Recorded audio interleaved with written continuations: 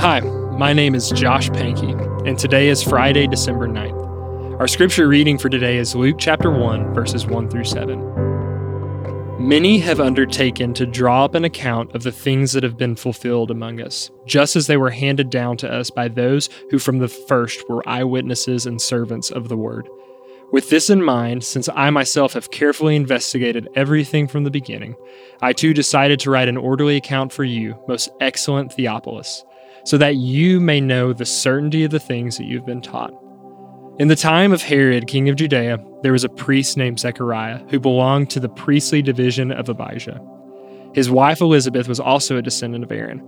Both of them were righteous in the sight of God, observing all the Lord's commands and decrees blamelessly.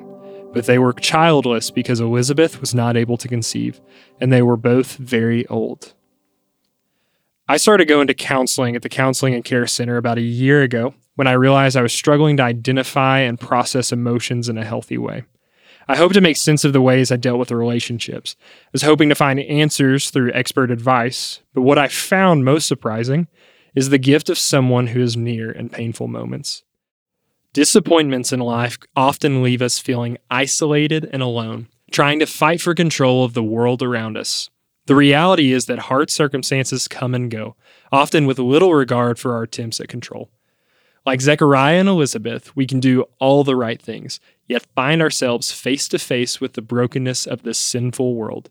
In this life, heartbreak and hopelessness come to both the righteous and the unrighteous.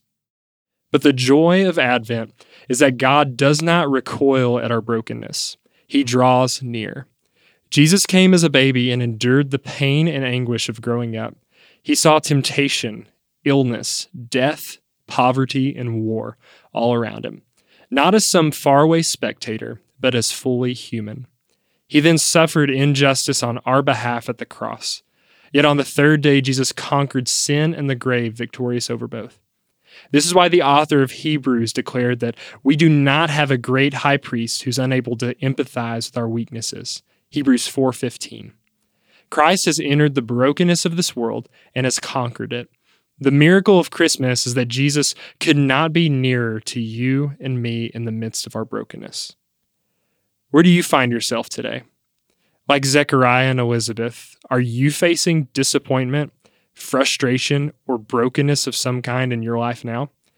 God has not moved further from you. In fact, he could not be closer.